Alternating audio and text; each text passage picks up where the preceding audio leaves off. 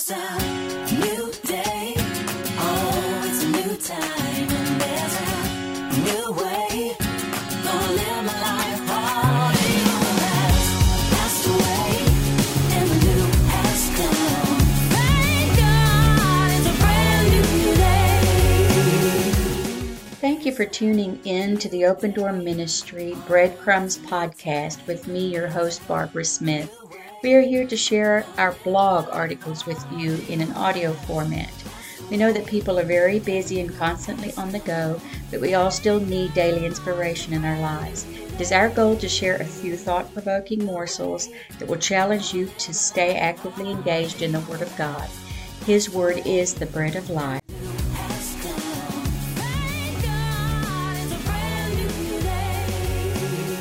It is not what you say, but how you say it, by Barbara Smith.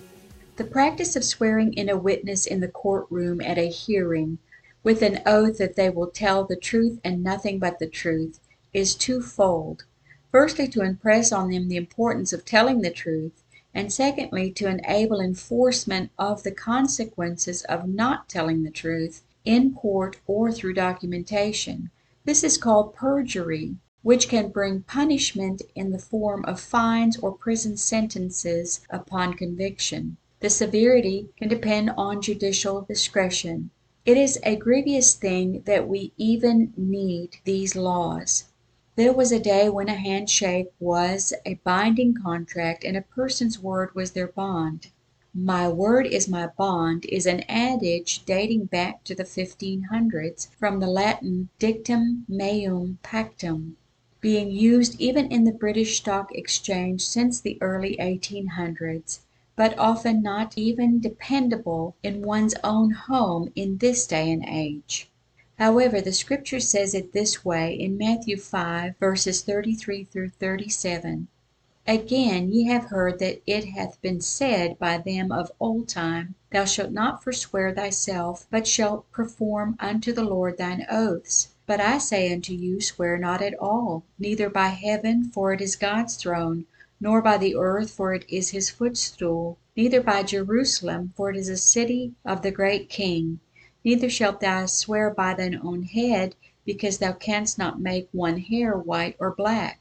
But let your communication be yea, yea, nay, nay. For whatsoever is more than these cometh of evil. There is nothing you have that has not been given to you by God, or nothing that we can give as security for our word that does not already belong to him.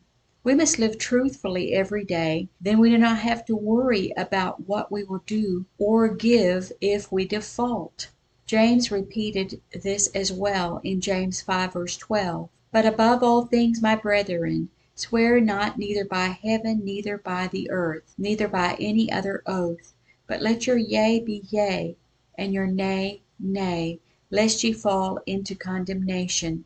Numbers 30 verse 2 states, If a man vow a vow unto the Lord, or swear an oath to bind his soul with a bond, he shall not break his word. He shall do according to all that proceeds out of his mouth. It is a profoundly serious matter to make an oath and break it. Just tell the truth, and you will not have to worry about unknown consequences. Plato, a Greek philosopher from 428 BC, was credited as saying, When men speak ill of thee, live so as nobody may believe them. Jesus Christ the Messiah always spoke truth, but it was said of him in Luke 4 verse 22, And all bare witness of him, and wondered at the gracious words which proceedeth out of his mouth. And they said, Is not this Joseph's son? You may not know how to be eloquent, or may not have gotten high marks in your speech class, but when you speak, always let it be unto the edification of others, and not to the tearing down. The prayer of our heart should be that of Psalm 19 verse 14.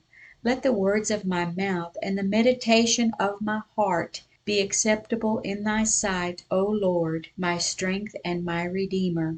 When mining, the ore, aka the chunks of rocks that are harvested, can contain many different precious metals like gold, silver, copper, or platinum. It is through the process of refining that they are separated. There are no greater or no more refined words than God's word. Psalm 12, verse 6 says, "The words of the Lord are pure words, as silver tried in a furnace of earth, purified 7 times." Simply put, without taking away from the amazing, arduous process, miners extract ore from the mountains and underground using expensive heavy-duty machinery and dynamite. The ore that they extract is then crushed into small pieces through varying processes and washed in water, then in acid.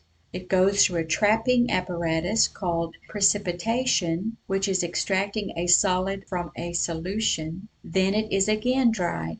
It is then put into the fire, which separates the silver or precious metal from the waste. It is poured into molds where the metal will sink and the waste will float and be skimmed off the top and discarded.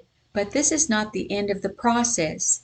The bars are sent to a refinery where they are broken down again and put into a crucible, which is a container that can withstand very, very high heat. This container has flux, which promotes melting and is melted down in fire once again, then poured out where again the waste will float, and so on and so forth. You see where the scripture stated that the word of God has been purified 7 times. The precious metal continues to be crushed and melted and poured, and at the end put into an acid solution which dissolves it into a liquid form once again. The chemist will add the chemicals needed to extract the precious metals that they are particularly looking for. When it is poured the last time, it is in its purest form and ready to be sold and used for whatever the buyer, manufacturer, desires. Proverbs 25 verse 11 states, "A word fitly spoken is like apples of gold in pictures of silver." If we put our thoughts through this grueling process of purification before we ever speak a word, we would have our fitly spoken words. "Sticks and stones may break my bones, but words will never hurt me," is not a true statement. Words are innately attached to feelings. It is up to us to choose our words wisely in every circumstance daily. Colossians 4 verse 6 admonishes us, "Let your speech be always with grace, seasoned with salt, that ye might know how ye ought to answer every man." We want our words to be received well and generate valuable feedback, not hurtful and bitter responses.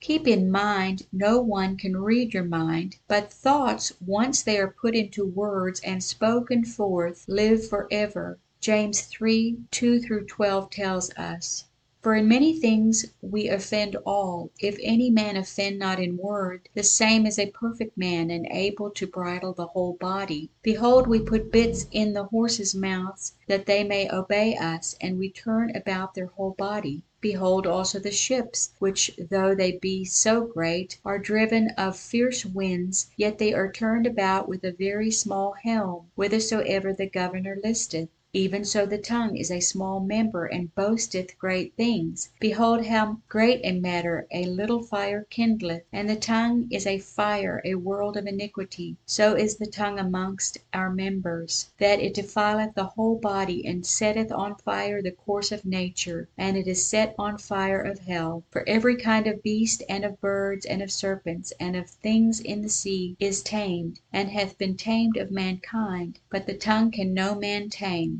It is an unruly evil, full of deadly poison. Therewith bless we God, even the Father, and therewith curse we men, which are made after the similitude of God. Out of the same mouth proceedeth blessing and cursing. My brethren, these things ought not so to be. Doth a fountain set forth at the same place sweet water and bitter? Can the fig tree, my brethren, bear olive berries, even a vine figs? So can no fountain both yield salt water and fresh.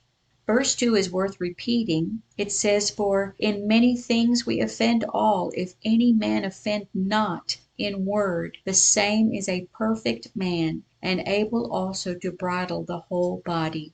Ephesians 4 verse 15 states, "But speaking the truth in love, that we may grow up into him in all things, which is the head, even Christ." You can tell people the truth, be honest always, but there is no need to be brutal. Show love and a good spirit.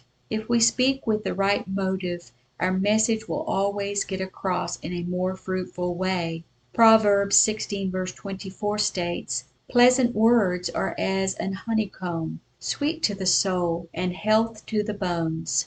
Psalm 119 verse 103 says, "How sweet are thy words unto my taste, yea, sweeter than honey to my mouth."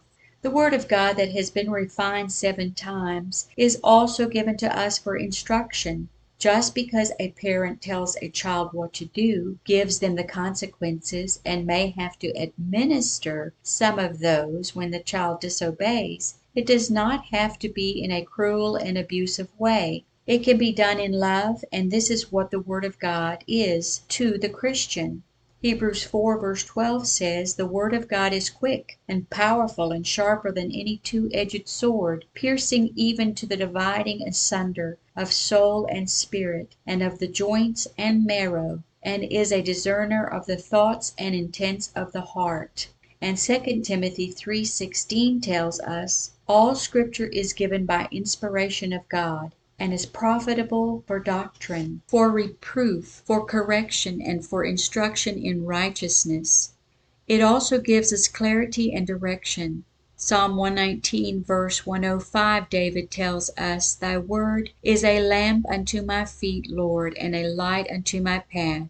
And Psalm 119 130 continues on this same vein, "The entrance of thy words giveth light, it giveth understanding unto the simple." The word is not given to us to confuse us, but to bring us hope in an otherwise hopeless world. 1 Corinthians 14 verse 18 and 19, Paul states, "I thank my God, I speak with tongues more than ye all. Yet in the church I had rather speak 5 words with my understanding, that by my voice I might teach others also, than 10,000 words in an unknown tongue." Simplicity is often more valuable than profundity. The Word of God is not meant to tell us just what we want to hear either. 2 Timothy 4 verses 3 through 4 states, "For the time will come when they will not endure sound doctrine, but after their own lust shall they heap to themselves teachers, having itching ears. And they shall turn away their ears from the truth, and shall be turned unto fables."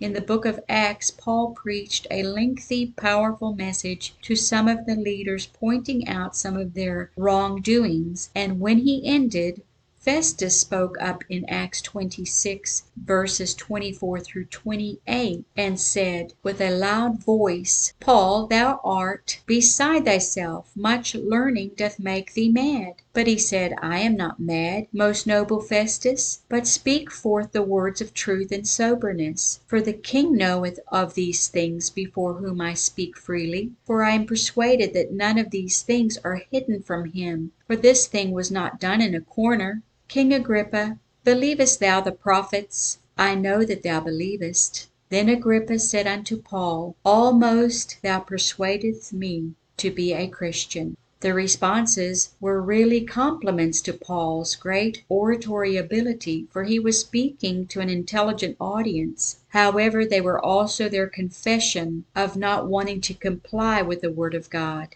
People today do the same thing. They like the feel-good, flowery messages, but as soon as it gets too serious, or they start feeling conviction in their own hearts, they start patting the preacher on the back as they are backing out the door of the church house.